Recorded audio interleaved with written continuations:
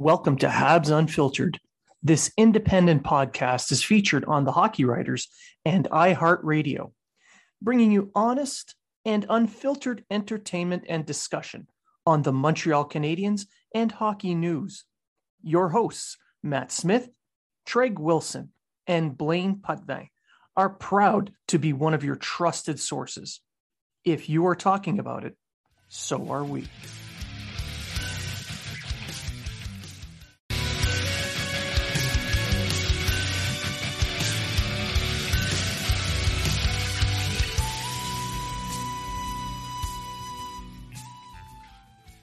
Welcome to Habs Unfiltered. This independent podcast is featured on the Hockey Writers and iHeartRadio, bringing you honest and unfiltered entertainment and discussion on the Montreal Canadiens and hockey news. Your hosts, Matt Smith, Treg Wilson, and Blaine Putvin, are proud to be one of your trusted sources. If you are talking about it, so are we.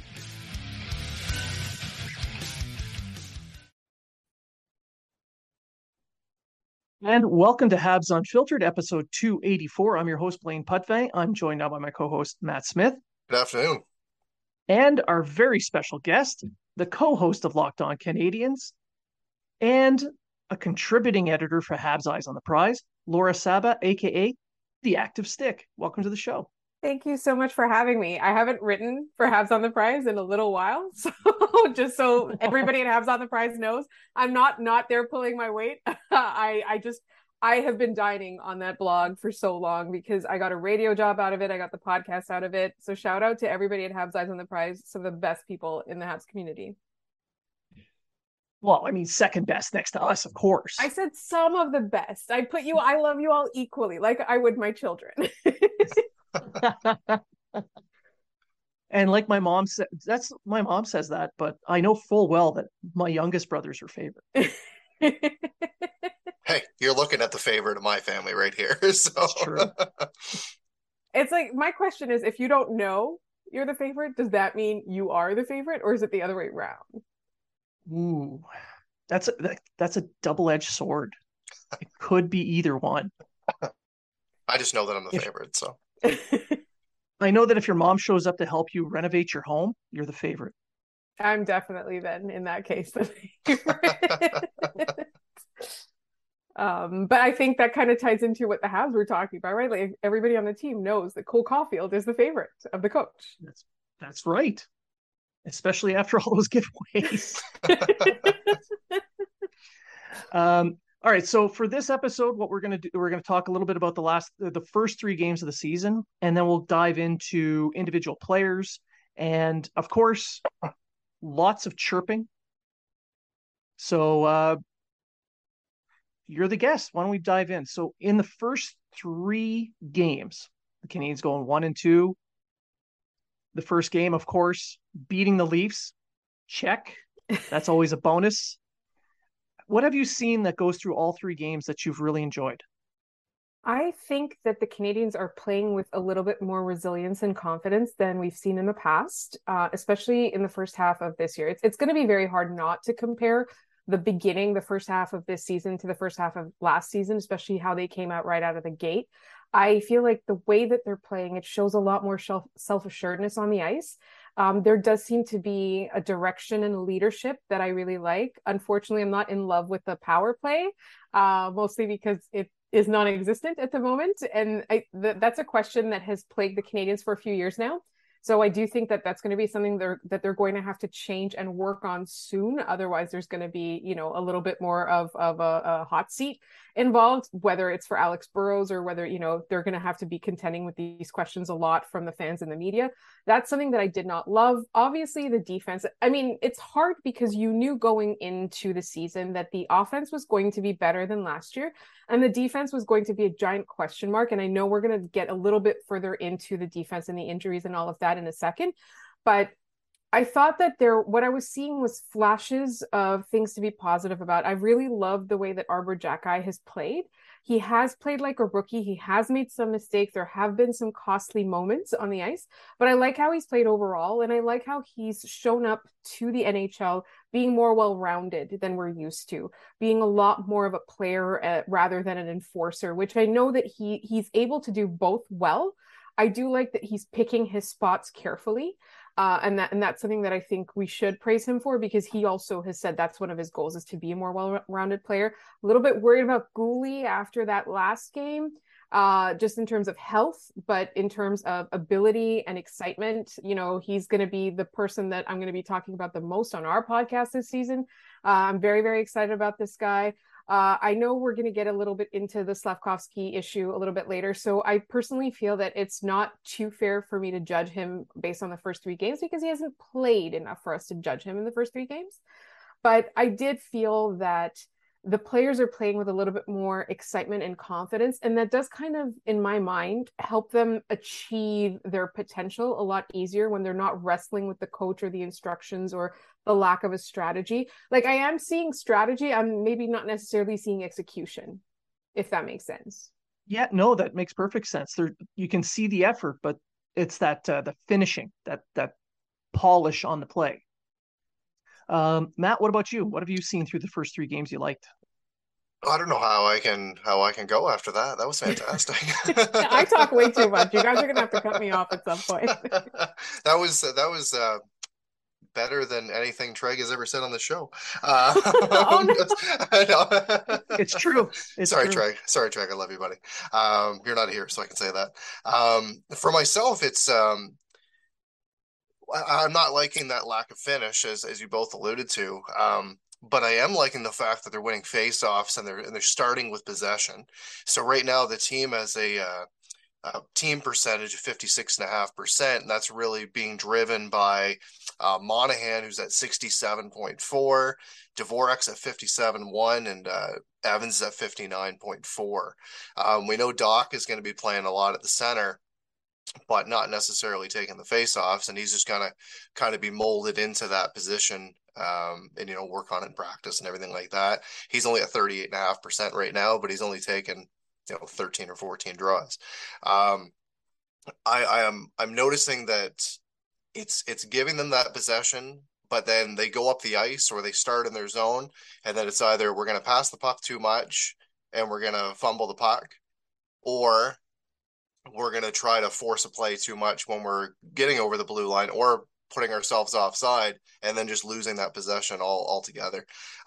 So it is only 3 games in. It is a very much a positive, but I like to see a little bit more chemistry on the lines, because I'm seeing right now that the top line's working, and we know that Caulfield works well with Suzuki, and we know that Anderson is that nice piece, and I think that he's had some jump in his game so far. But I'm liking what I've seen at a Doc. I've liked what I've seen at a Monahan. Very surprised at Monahan. Everybody said he was too slow. He's broken hips. He's got this. He's got this. He's come in and he's played very well so far throughout the 3 games.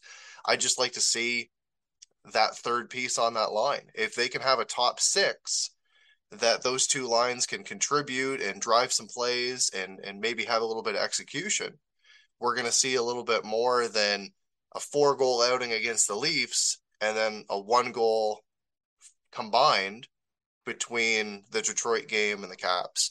So there's been some surprises, which I very much enjoyed, and then there's been a few things that I kind of expected, and unfortunately I was right about it, and that's the lack of production from a few players, namely Hoffman and Dadonov, but I'm sure we'll pick into those throughout the season, right?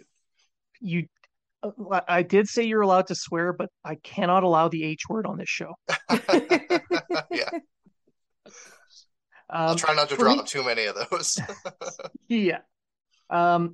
So for me, I'm kind of with both of you on this. With the St. Louis approach, I think has been the steadying force. Laura, I think you're bang on when you mention that they're playing a little bit more open. I think they're playing more confidently, but to the point where they're willing to make the mistakes and learn from them. And that's the freedom that St. Louis has allowed them. But going from 4 goals to 1 goal on the road, I think shows that the Canadians, while they're a little bit more open, they're unable to do matchups. And without those matchups, they're much less competitive. So they're going to have to find St. Louis is going to have to find a way to get those lines working a little bit better against better opposition, and that's going to take some time. But overall, I felt that in those first 3 games, what we've seen is the makings of an actual second line. Suzuki clearly top line, but with Doc, we're now seeing an actual second top 6 centerman in the lineup. And how long have Habs fans been begging for legitimate top 6 centers and more than one? It's been years. So while this season's going to hurt, if they can slowly pick away and fill those spots, I think it's something we can live with. Now, the transitional game, that's been talked about quite a bit through the first 3 games, especially by opposition coaches. Laura, you got some of the advanced stats in front of you. What have you seen that actually matches up to what you're seeing on numbers? To be honest, I have been a little bit surprised to see where the numbers are at. To be like, when you're watching the game, it in the moments where it feels like they're playing a lot better, I'm going back and I'm looking at the stats. Like, I love natural stat trick, so that's where I'll look, and I'll be like, this is surprising. Or you'll be seeing, and this is not usually the way it works with me, like the way that I when I observe. And I think that part of it is just because they haven't had time to gel. Like, I think that's part of it. You have to have good two-way players. You have to have good, well-rounded people. But you can have a coach who has ideas or strategies or plays and things like that. But until you figure out who plays well with who within the limitations of the roster that you currently have, I'm noticing, like, one thing that you said, Matt, earlier jumped out at me is that, like, some of the things that they're doing, it feels like a little bit too confident, too excited, like they're overly excited, right? And you kind of need to be a little bit more patient. So you have that confidence, you kind of have to balance it out with the patience. You have to have, I find that a lot of times, particularly when you're trying really hard to prove yourself, or you're trying really hard to improve, like, it happens in your daily life as well. It's not just on the ice. It's not just hockey players. You'll do a little bit too much and then you'll end up getting burned. And that's what I'm kind of seeing, because something will look like, a play completely fell apart, but then you look at the high danger chances, and actually it was a really positive moment on the ice. It just looked, like a mess a little bit. And I think having young players, having exciting players is part of it. But I do think that particularly right now, with the lineup that's bound to change night in and night out, with so many prospects in Laval that are ready to make the jump, so many injuries we're already seeing, I'm a little bit concerned, to be honest, that I'm not seeing a cohesive pattern at this point. Yeah, it's a bit hit or miss. I think the sample size is kind of forcing that inconsistency. Once we get to see a few more games at home versus a few games on the road, we can see if there's an actual a thread between all of them. And probably at the 10-game mark, 15-game mark, we'll start to really see that.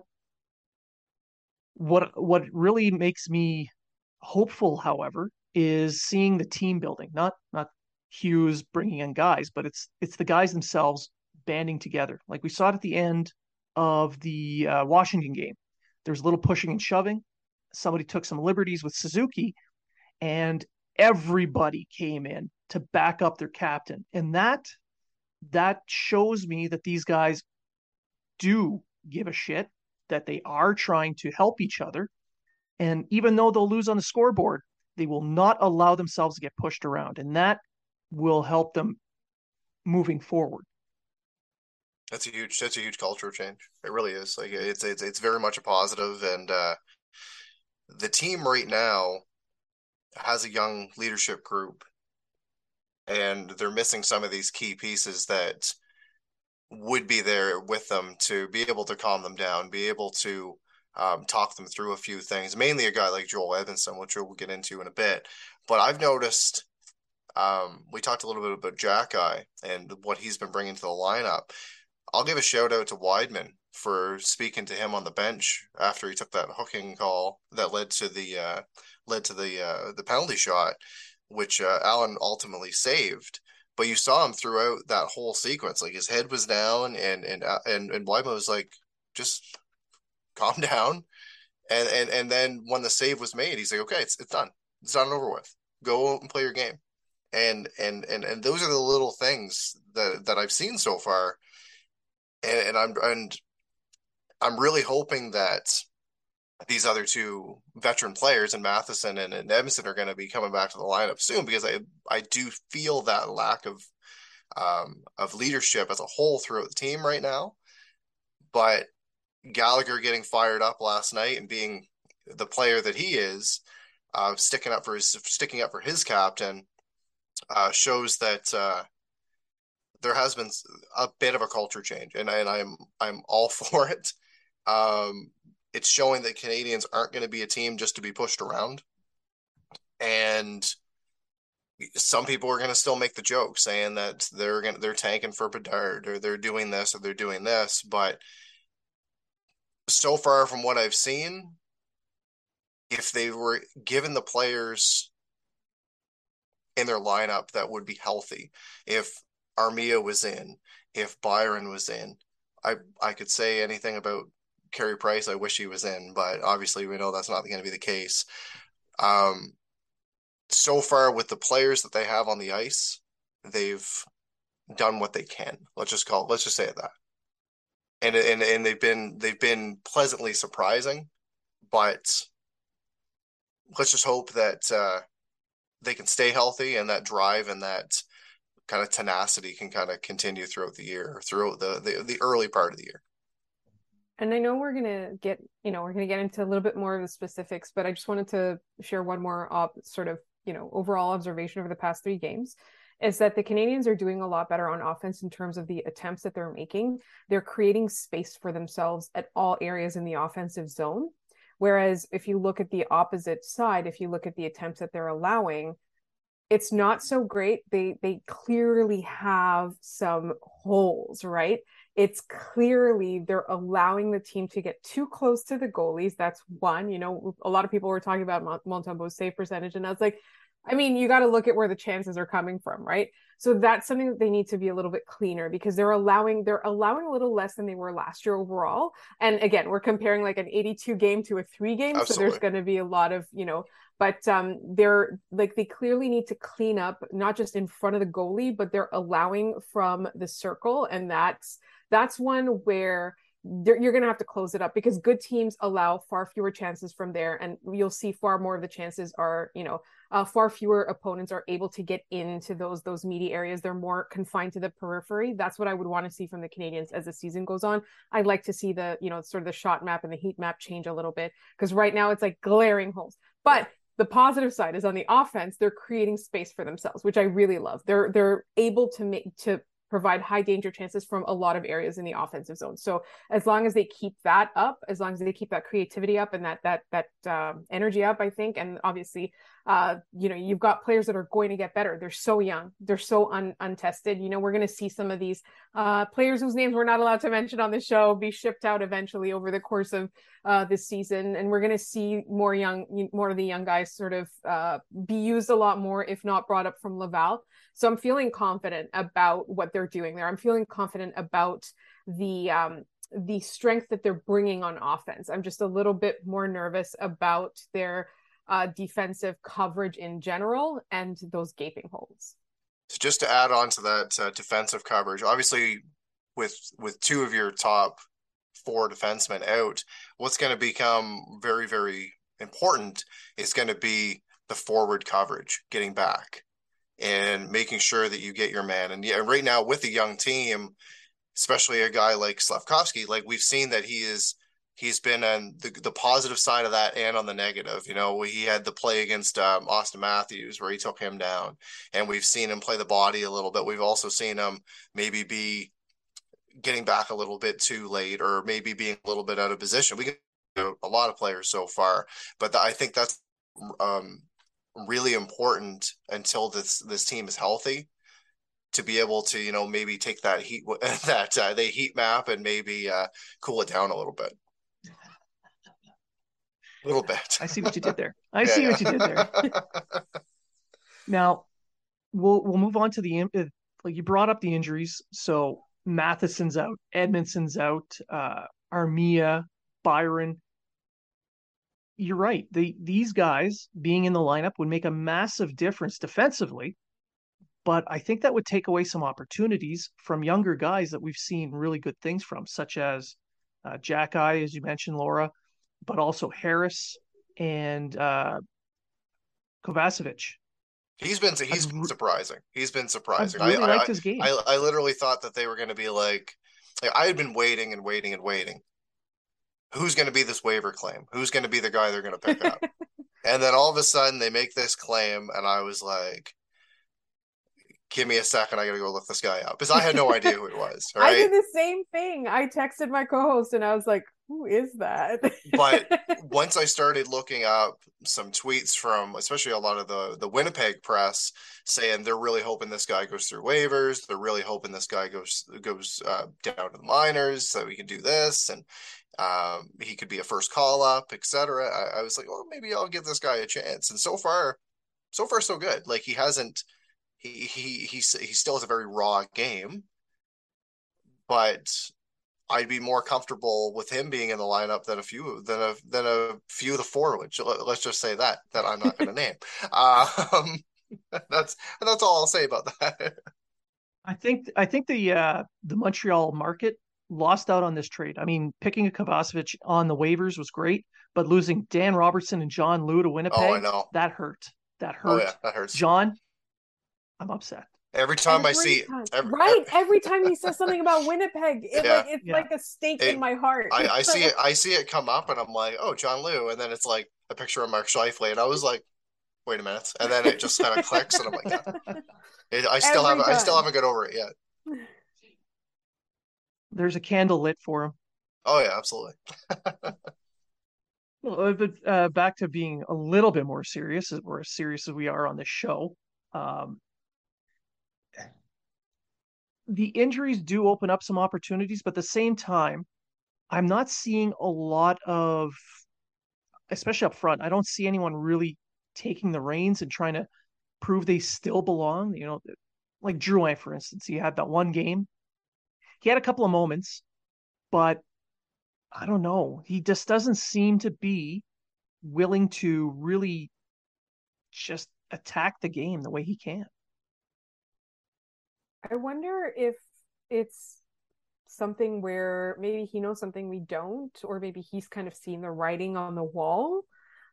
Because I personally, on our show, we've been very positive on Drouin, and we get a lot of criticism for it. And it's not that we don't think that he should be criticized. I think that there's many aspects of his game that he could do better. I just feel like sometimes it ends up being gratuitous. Like, he's not the reason the Habs lose games, right? Like, that's, but you want to see more from him. And I think that that's very fair. It's very fair to say that we want to see more from him. And I wonder, because it feels like at this point, somebody like Jonathan Drouin, somebody like Mike Hoffman, somebody like those guys are not going to be part of the future of this team. Even the ones we like having here, even the ones that Canadians have demonstrated that they love, like somebody like a Chris Weidman, that when this team is back to going to the playoffs and things like that, they won't be around. So some people will take that by the reins and kind of try to perform their best and try to get a trade to a favorable situation or work for their next contract. And some people don't. And what I expected from Jonathan Drouin, to be honest, was for him to work really hard for that situation. And it doesn't seem like he is. And I wonder if it was, I don't know, is it a shock to him that he wasn't in the opening night lineup? Is he still not recovered from last year?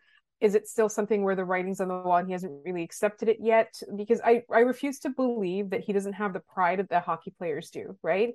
I just feel like, has he been told he's not part of the plan and now he doesn't see a role for himself and he's performing accordingly? I honestly don't know. Like, I have a hard time believing also that Martin St. Louis isn't communicating well with him. So for me, I personally think that one game that he put, again, it's one game, it's back from, like that weird injury riddled 2 years and all of that. I want to see more from him and I want to give him a few more games, but I personally felt I honestly thought that Mike Hoffman was going to be the odd man out most nights and not Jonathan Drouin. It's kind of shaping up to be the other way around again. It's only 3 games. We don't know what the plan is going forward. I just want to see a little bit more from him because I do think that when he is on his game, he's not a complete game breaking forward. Like that's not, but he does have the ability to take control of the play while he's on the ice, and he hasn't been doing that of late. Yeah, there's essentially a cookie cutter of three players: Dadonov, Drouin, and Hoffman, and none of those three have impressed me whatsoever so far. Drouin on at least has the benefit of only having one game, so I can give him a little bit more leeway. And I agree, he has been the subject of far too much anger. He is not the source of the problem. He is the embodiment of everyone's anger that they're directing at him. Being in Halifax, I've watched him play from when he was junior on up, and he's always had well, in his early years, he had this unreal confidence in himself, this unbelievable, I'm greater than everybody. And now he's 27, he's had problems, and you can see that his mental approach is not the same. And I think that's what's causing some of the problems for him. He doesn't see himself as that game changer. And without that mental space, he can't seem to really put it together. Well, the fans are going to continue to look at Sergachev. They're going to continue to look and see what was moved to get Drouin. And Drouin has shown some flash. And we're all behind him and we want this guy to succeed. But I agree with Laura said. Going into a contract season, you would think that you'd have a little bit more jump. It obviously didn't work with Ducharme being behind the bench. And it didn't, and it was like that for a lot of players. And we saw what St. Louis has been able to do so far with Caulfield, with Suzuki, with Anderson, etc., and work with some of these players to give them a little bit more sense of belonging or a little bit more drive. But it's so far small sample size, we haven't seen it in Drouin. And the problem right now with Drouin, Dadonov, Hoffman, you're plugging these guys in 3 separate lines for the most part. And that's dragging down every other line.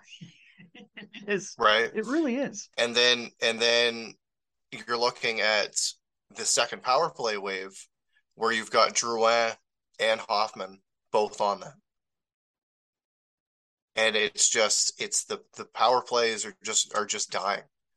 Like it'll be move the puck, move the puck, move the puck, move the puck. Should I shoot it?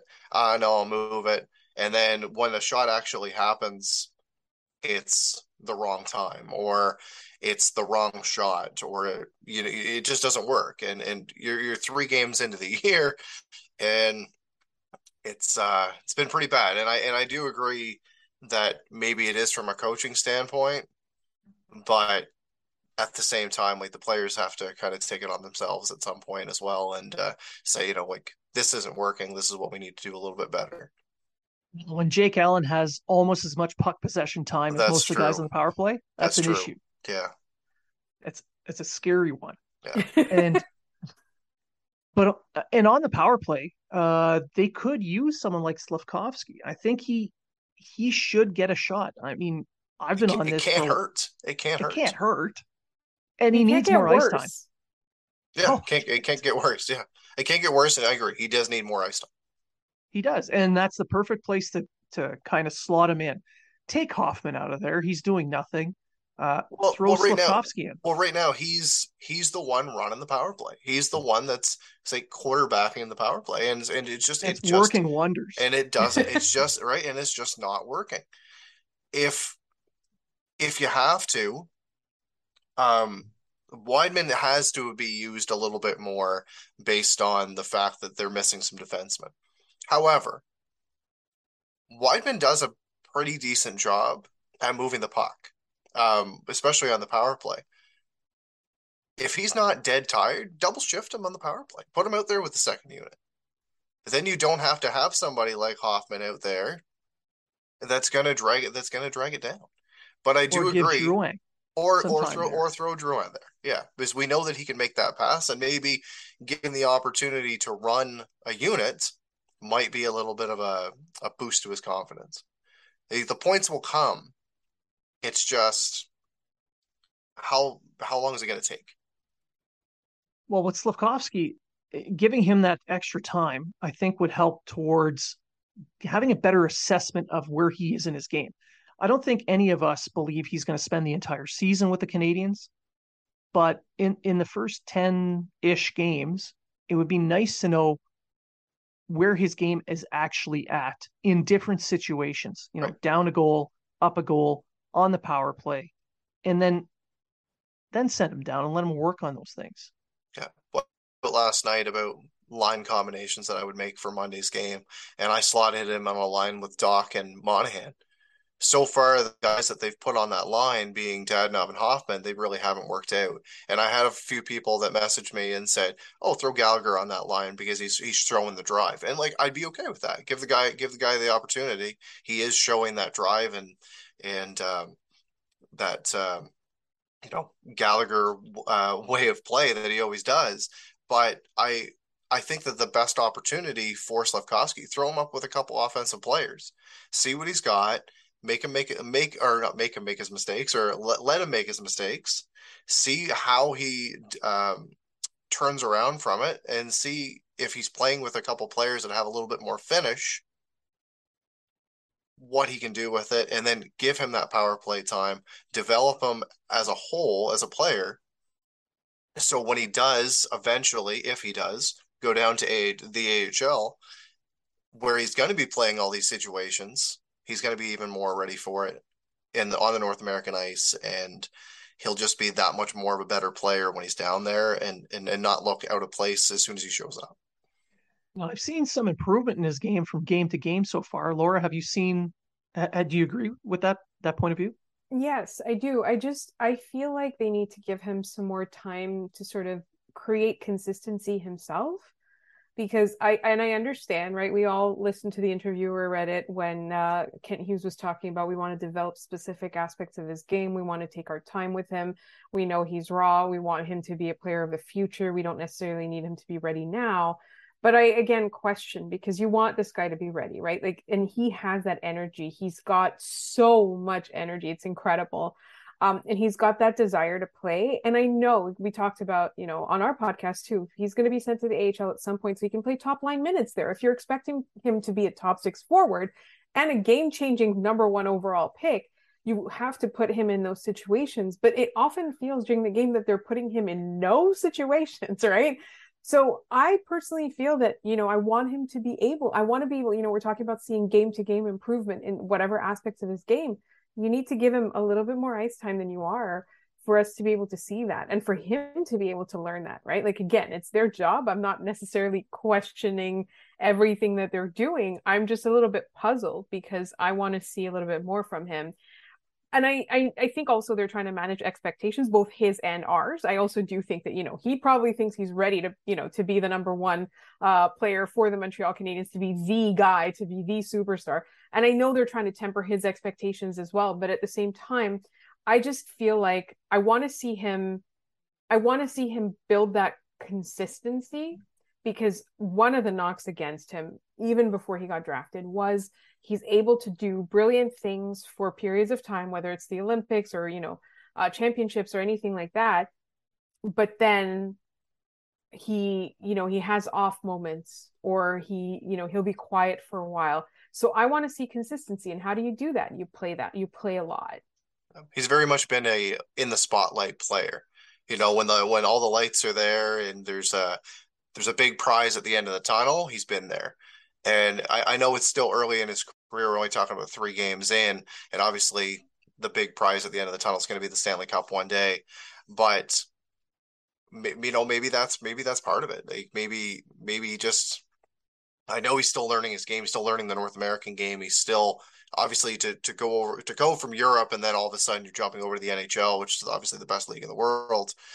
There's going to be some learning curves. But we've seen what he did, and we've seen how they've spoke about him and being that big moment player.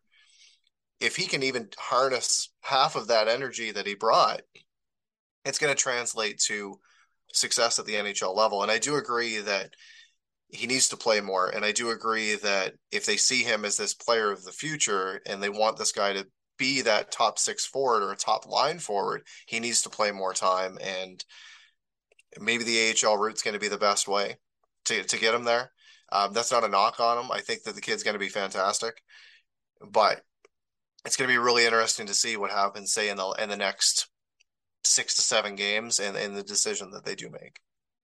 I mean, it could be worse. Having a reputation of stepping your game up when it matters is not really a bad thing. That's true. That's true. But it's the Montreal media, as we all know, and they are going to dissect every part of this kid's game, and they're going to say, "Look what you did at the Olympics. You're 3 games into the year. You don't even have a goal." What's the over under Right. on what's his face there, Kelly, just losing his mind about this? Oh, I know. There's going to be 1,000 words on it coming soon. Yeah. I think the other thing too is that, you mentioned that he's very much a big moment player. The Montreal Canadiens aren't going to be a big moment team for at least a year, No. 2, possibly 3. I think in the third year we can expect that they'll make the playoffs, but they're not going to have those big moments for the next couple of years, and those are the most crucial years of his development. So they're going to have to find a way to kind of develop him and teach him and motivate him. And maybe he is motivated. We don't know. We're not in his mind, right? He seems to be a highly motivated guy. I just think that right now everything is a we don't know, and they see something in him. So I want to see what they see in him. I just want to see the drive this guy has, when he puts up his first point, when he scores his first goal. What's going to happen from there? We saw it with Caulfield in his first year, and obviously the playoff run and everything, and the guy was just unstoppable. Well, going into the next season under Ducharme, and a full season under Ducharme, the goals weren't coming, the points weren't coming, and you saw a shell of that player. And then when St. Louis came in, it was like, and unstoppable again. I'm just hoping that he puts up that goal. I hope he scores it on home ice, and it just everyone goes crazy, and then that's just like, okay, there it is. That's the moment. That's the one I want to play for. This is the reason I'm here. This is the reason that I play hockey. That I do this. That I do this, and I'm really hoping that that just gives him that fire. And whether it's keeps him in the NHL or it just gives him that extra motivation to say, I want to get back to that moment, I think it's going to be very good for his development. I really hope that it happens sooner than later. And that's why I stated, like, put the guy with some guys right now to succeed, put him with some offensive players, see what he's got. And if it doesn't happen, you got to take the next step in his development and maybe pull the leash back a little bit and send him back down to the AHL. At the very least, what we're seeing is Slafkovsky is still dressed. He's still getting ice time, as opposed to the person he's going to be consistently compared with, and that's Shane Wright. I think Seattle is doing him a disservice. He's only played about 6.5 minutes total. He's been a healthy scratch for a couple of games. Including the home opener, which I didn't like. That's your top pick, and you've got him there with you. Why are you even bothering having him there if you're only going to play him for 6 minutes, if you play him at all? Yeah. At the very least, with Slafkovsky, we're seeing him put into certain situations. Yeah, he's sheltered, but at least he's playing. Right. So that's the positive I'm taking out of this. So I don't know. That takes us to other young players, such as William Trudeau. Trudeau signed his contract. I think he's going to probably stay with Laval for a little bit, although I'd like to see him in Charlottetown so he can dominate a little bit. Yeah. Laura, what do you see in him? I'd rather see Charlottetown. Yeah. I think that's kind of the thing that we talked about it with Owen Beck, for example. He could conceivably make the AHL or the NHL at this point, but you want to see him dominate for a season.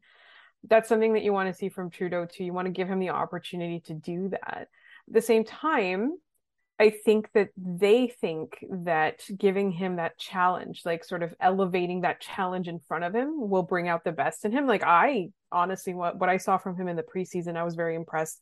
I know we were talking about him last season as well. He was kind of like an afterthought. but that was not necessarily deserved, right? He was doing good things, particularly as they headed towards the Memorial Cup, the playoffs and everything. Like I thought that he was definitely neglected, particularly in the Habs community. Like it was only the diehards that kind of, or the prospect experts that kind of talked about him. And so for me, I shamelessly didn't really watch very many minutes of him last season. But I was so impressed with what he did, and I think that he's one of those people that is a steal. I really do, because I do think that he shows the aspects of his skills. Like I find that his skills are way more refined than the point where he was picked in the draft. I just worry that he's going to drown a little bit in the AHL as opposed to dominating, right? So in the queue. So I don't know. And I also feel that the Q kind of we talk a lot about it, right? It's not a very defensive league. It's a very highly offensive league, right? So the AHL is going to be more of a challenge. So maybe that's better for him in general. But I want to see some confidence. I want to see some patience. And like, it just seems like to me right now, they're just signing everybody left and right, and they're going to run out of contracts really soon. Yeah, and last year with Charlottetown, he was placed on a second pairing. He wasn't really given that top pair time, and although he was paired with a really solid physical defenseman, Noah Llewellyn, he needs that time, I think. And yeah, Lucas, the AHL will help well, him. Lucas Cormier is gone now. That's right. Right, So he would have to. right. Lucas Cormier is with Golden Knights AHL organization right now. Yep. So And he he would would have have that that top minute. pair. Yeah, Yeah. he would be the all situations type player that we would want to see him play in. And I do agree with Laura. Like, could the defensive part of the game be better for him playing at the AHL? But I am kind of leaning more a little bit towards, go back to junior, dominate it, and just build on those aspects of your game, and then come back for another training camp and show the things that you displayed to get that contract, and then you're jumping into the AHL with a little bit more just say a little bit more fire under you to be that all situations player that you just left in Charlottetown. Kind of like Joshua Roy did last year. Yeah, And that absolutely. he's still doing now. He's got Yes, 17 points in 7 games, something something like along that. those lines. He's on fire. He's on fire. Now, another young forward, the other first overall pick, Philip Meshar, just got sent to Kitchener. Now, Matt, you tweeted something this morning about what's going on with him. Yeah, so apparently there's a double IHF transfer issue. Jeff Merrick tweeted it out earlier, and he just said that still sorting out a double IHF transfer issue and not expected to be in the Kitchener lineup until next Friday, which is the 21st against Sudbury. So a lot of people are asking, well, can he stay in Laval until then, et cetera? That might be an option, but with all the transfers and everything going on and everything like that, I don't think it's going to end up happening.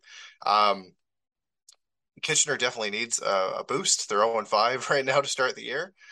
Right, right. They're 0-5 to start the year, and you never know. Maybe a trade will be made, or maybe he'll get there and kind of turn that team around a little bit. But it's probably the best place for him to go. I like to see him go there and dominate and get the top minutes, as opposed to being, a bottom six guy in Laval.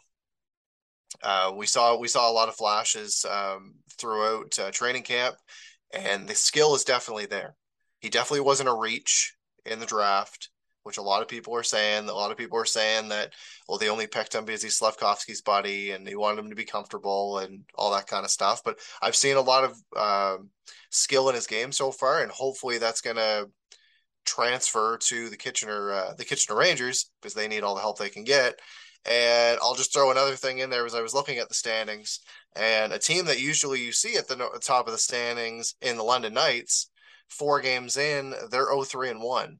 And Logan Mailloux is eventually going to be back in the lineup there. So I'm eagerly waiting to see what his presence in the lineup is going to bring. And maybe all of a sudden, they're going to get a couple wins under their belts as well. Do we know the return date for Logan Mailloux? As far as I know, he's still rehabbing. I know that he was subbing in, and he was taking some line rushes when other players were out with injuries or they weren't at practice. So there's something there. And if they send him to London, like I don't know if it's more of like a contractual thing, but if they're sending him down to London, he's got to be getting close, Well, he is practicing regularly with the team, so he's right? taking normal line rushes.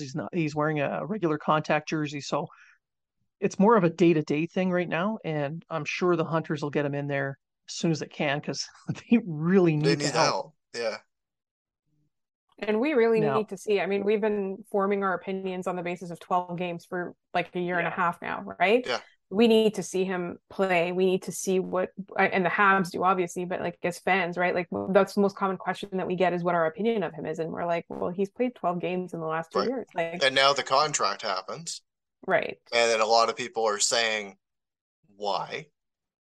And what did you see that earned him that contract?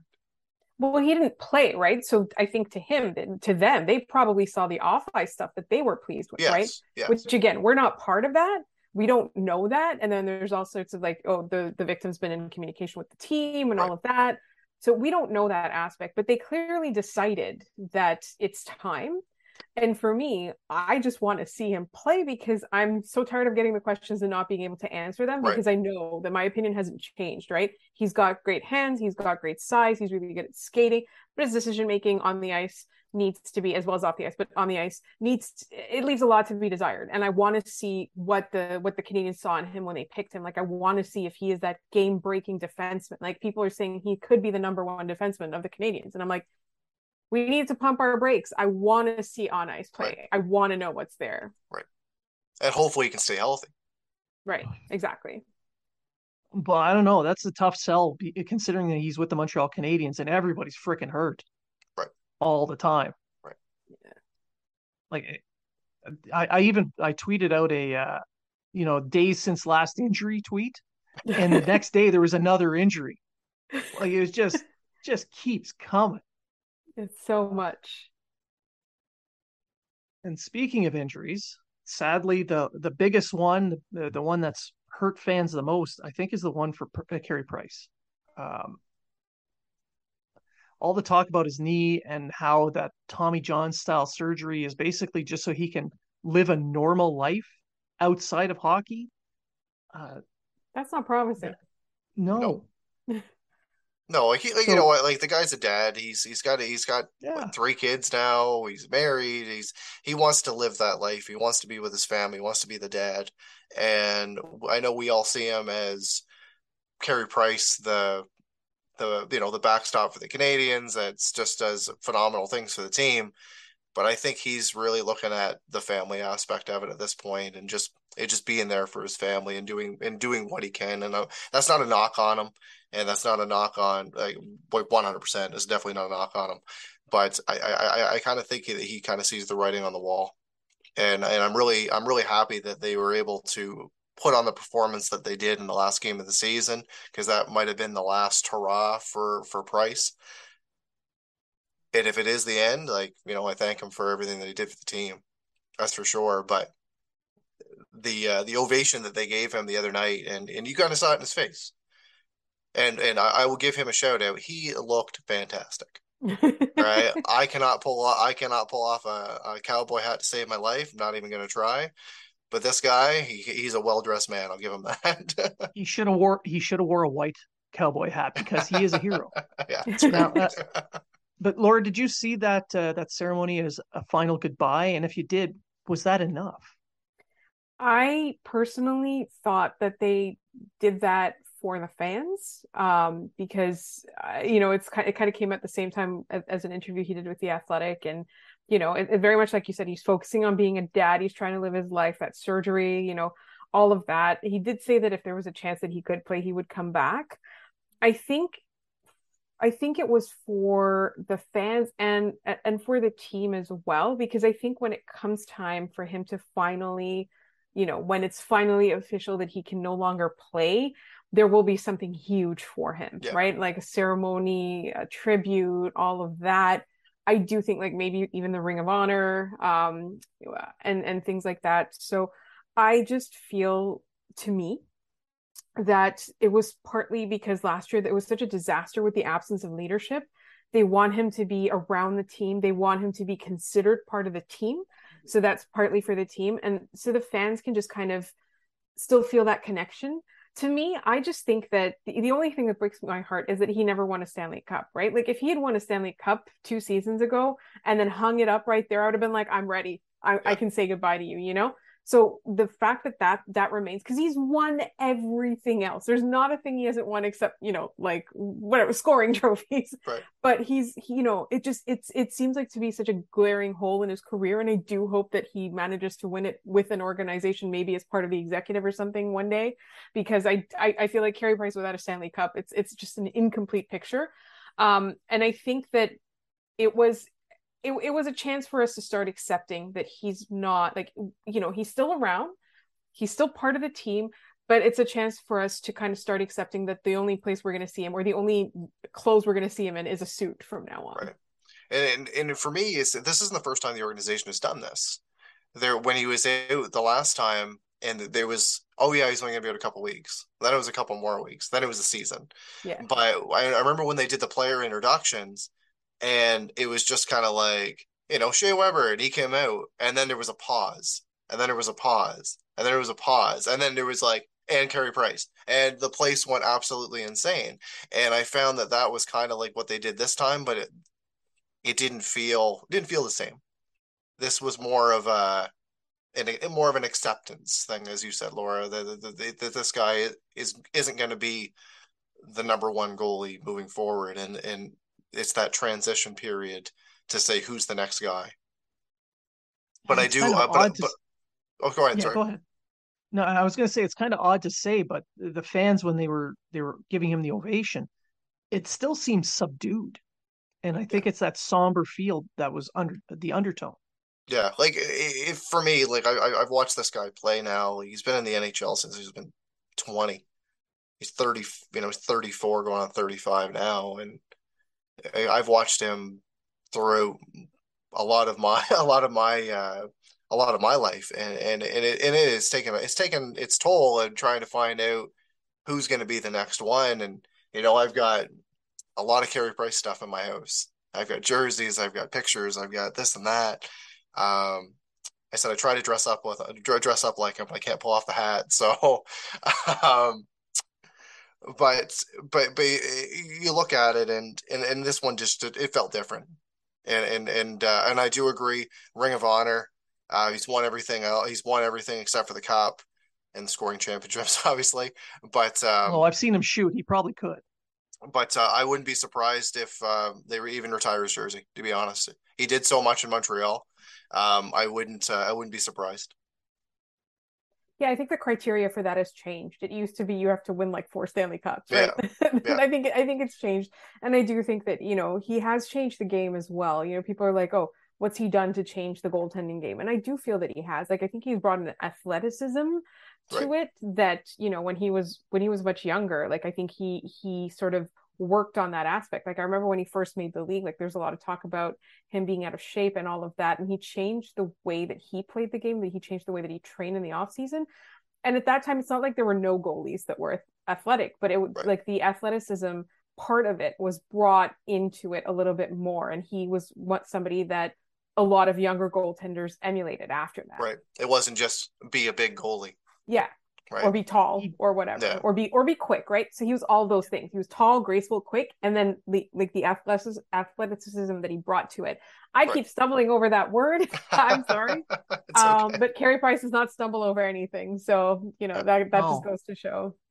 And he did bring some changes. He popularized some of the changes to goaltending style. Like there was some adjustments to the butterfly style that he popularized. So that's another aspect that you can take into consideration. Myself personally, I don't believe he'll get the banner put up there with his number, but I mean, I don't think anyone would be upset by it. No. I mean, honestly, unless they have a little bit of envy, like I don't know, the Toronto media did when the Canadians were doing their opening ceremony. They had some torch envy there. Yeah, it was awful. There's some awful tweets. I mean, maybe they're just upset because Toronto's so subdued and their Yeah, ceremonies suck. I don't right. know. I've done a very good job so far not swearing on this show. And maybe that's because Laura's here. But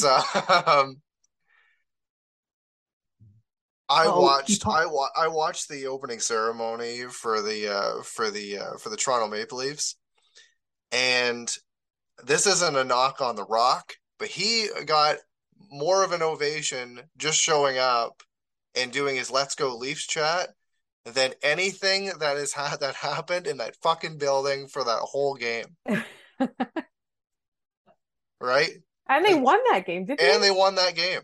Like Justin Hall came out, and like I know Justin Hall's not a popular player, but like I literally thought I heard like, oh yeah, that'll be $14 for your popcorn. I'm pretty sure that's what I heard over the mic because nobody else was making any sound.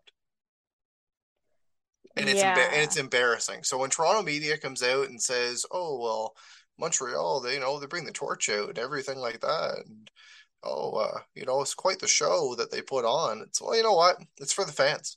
It's for the fans, and Right. it's a historical thing on the team. If you look back on these other moments where you've got guys like Henri Richard and Ken Dryden and Jean Beliveau and all these guys passing the torch as part of these ceremonies, we as fans or you look at the the earlier generations of fans watching these guys pass the torch to the young players when they watched these guys in their prime. And Right. it's for like all years of fans. It's for the multiple generations. And I think that the Canadians do it and they do it with class. It isn't like it isn't just like, oh, this guy from Toronto, come on out. And it just I don't know why anyone's been complaining about this. Like there's nothing to complain about. Now, I saw on Twitter, Laura, you and your co-host Scott put out a couple of really good tweets that kind of underlined, respect. I personally, I mean, to go back to that thing, to that moment, being the captain of the Montreal Canadiens is a big thing. It carries a lot of weight to it. I'm not saying there's no other organizations in the league where it's important because I do think it is, including Toronto. But I think that when you are a Montreal Canadiens captain, there's a little bit of the community and the society aspect of it that in some markets it just either doesn't exist or it's not as prominent, right? There is a lot of weight. This is the youngest captain in history. This is literally, the torch being passed to the next generation, which makes me feel so old.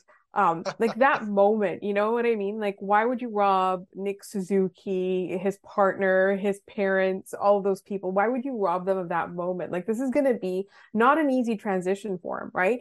He's obviously, in my mind, I always thought he was the best person for the job, even though you could make a good case for other players on the team, like Edmondson, for example.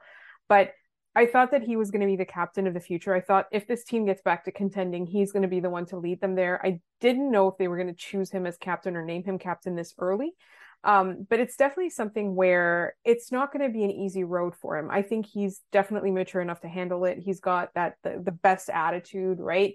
He loves the city. He's getting to know the city. He's getting to know part of it. He's been practicing his French. Like there's so many parts of it where like it just feels right. And that's a big moment for him. And I think that, we're talking about this team rebuilding, and the whole point of a rebuild is to get back to contending status and hopefully win a Stanley Cup.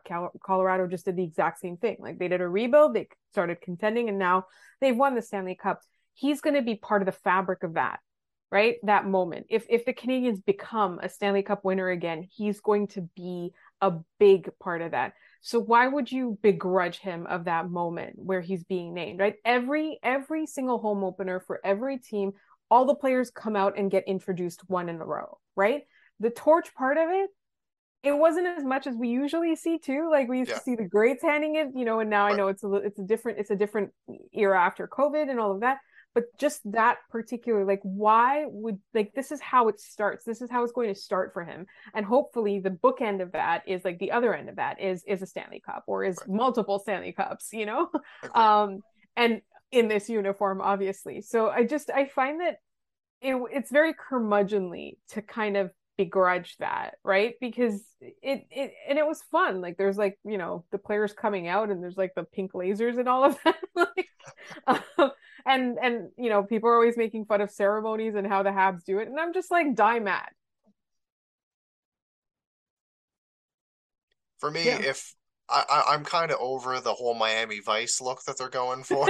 I really am. I've been like with all the different pinks and colors and stuff like that. I'm kind of over that. But when it comes to the historical part of it with the torch and everything, I think that when the Canadians do player ceremonies or when they do, God forbid, a player passes on or something like that, they are the marquee organization that looks after the player and they honor that player or they honor the whatever happened. And so Toronto is upset as they want. It's not going to change going forward. The Canadians are going to continue to be that organization. They're going to continue to be that. They're going to continue to look after their fans, look after their players, and try not to swear. So I'll just pass it over to Blaine. Well, I think the curmudgeons in the Toronto media who were posting this garbage missed a golden opportunity to pump the tires of a Toronto-born kid taking over the Canadians' future. Instead of the torch envy of, oh, I can't believe they're having a torch, because they don't understand what a winning history is. Yeah, I said it. I said it. Instead of that, they could have been pumping Suzuki's tires saying, here's a kid from Toronto who's taking over. They could have trolled in so many other ways. That's right. But they chose to be douchebags. Yeah. I mean, torch envy is a thing, and they've got it. So that pretty much covers everything that we had planned to talk about. We're hitting some time limits here now. So Laura, I wanted to hand it to you. Is there any final thoughts? Anything you wanted to bring up? Honestly, I'm just excited for this season. I know people are apprehensive of the number of games we're going to see in the L column, but I'm trying to make the most of it. And I'm trying to enjoy the moments, right? Every single goal, every first point, every time Robert Xhekaj like slams a Senator into the boards, I'm gonna be really happy about that. And that's it, right? Like we want to see day-to-day improvement or improvement over time. So even if they are losing those games, even if they will probably have a really high draft pick this season as well, hopefully, if you see changes in young players' games to the positive, I think that that's what we can take away from the season. It's going to be long, so let's all strap in. Matt, final thoughts? Quick question for both of you. I'll start with Laura. Sonny Milano just put on waivers to go down to Hershey. 1-year deal, $750K. Put up 34 points last year with Anaheim, who did not have a very good team. Would there be some intrigue there to possibly put in a claim to bring him in? I think you've got to at least think about it if you're the Montreal Canadiens. I think it's worth it. It's a crowded roster for him, though. Yeah, it is a crowded. It is a crowded roster. It is a crowded roster. But he's the type of player you got to think about. All right, Blaine. If we can launch Hoffman into the sun so we can get him, then I'm all in. Okay. But like Laura said, it's a crowded roster. I don't know. I just don't know. I think they're at least going to take a look. Yeah. Or I wouldn't be surprised if another team swoops in to pick them up. Because the Canadiens, I think the Canadiens are still at the top of the list, right? Yeah, they are till November 1st. Got it. So that pretty much does it. Laura, why don't you let our listeners know where they can find you, where they can listen to you, the whole thing. So if you want to listen to our podcast, we're at Locked On Canadiens on basically every podcast platform. We're also on YouTube, so you can subscribe and follow us there. My wonderful co-host has been carrying the show as of late. His name is Scott Matla. You can find his work at Habs Eyes on the Prize.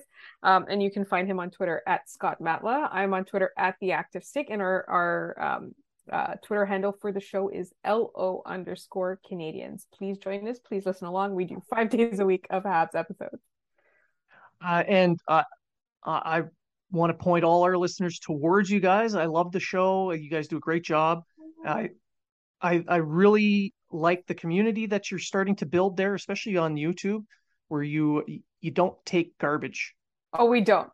You will be, first of all, talked back to harshly and then deleted. So I will first make you regret posting anything to begin with, and then I'll delete you from our channel and we never have to see you again. Just be nice to everyone. Be nice to each other. Be nice to each other. The world sucks enough. So I just want to say to our listeners, thank you for listening. Keep sending us those suggestions for guests, because sometimes we get them, like Laura. We were lucky enough that we were able to get her. So keep sending those requests, keep sending those suggestions. If you're trolling us, at least make it interesting and funny. I mean, I don't mind, but if you're going to be unoriginal, I'm just going to mute you or block you, because I got better things to do with my time. For our regular listeners, again, thank you very much for listening. And remember, if you're talking about it, so are we.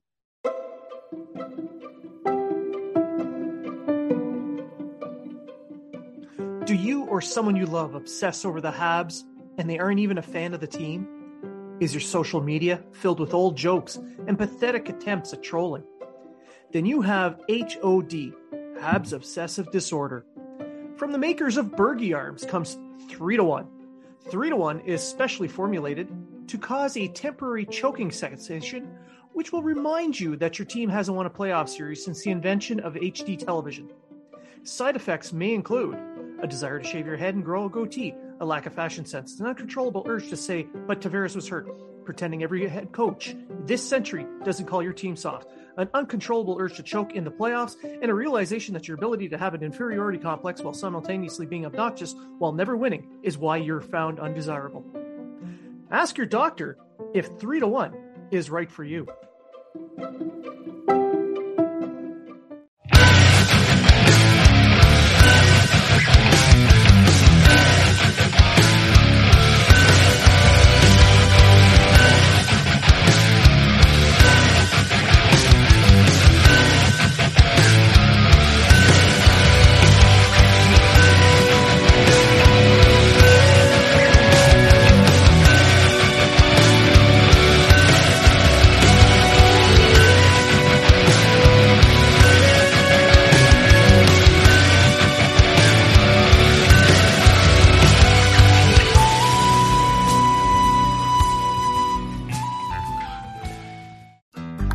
Looking to make the most out of this life and optimize your personal wellness? Then check out the Natural Man Podcast. Join me, host Mike C., as we explore all areas of human wellness, physical, mental, and emotional. Learn strategies to optimize your own well-being and be in the driver's seat of your own health. Remember, your doctor works for you. Learn biohacks, neurohacks, ways to improve sleep, and ways to optimize your body and your mind. Check us out on Apple, Spotify, the Fountain app, and at naturalmanpodcast.com.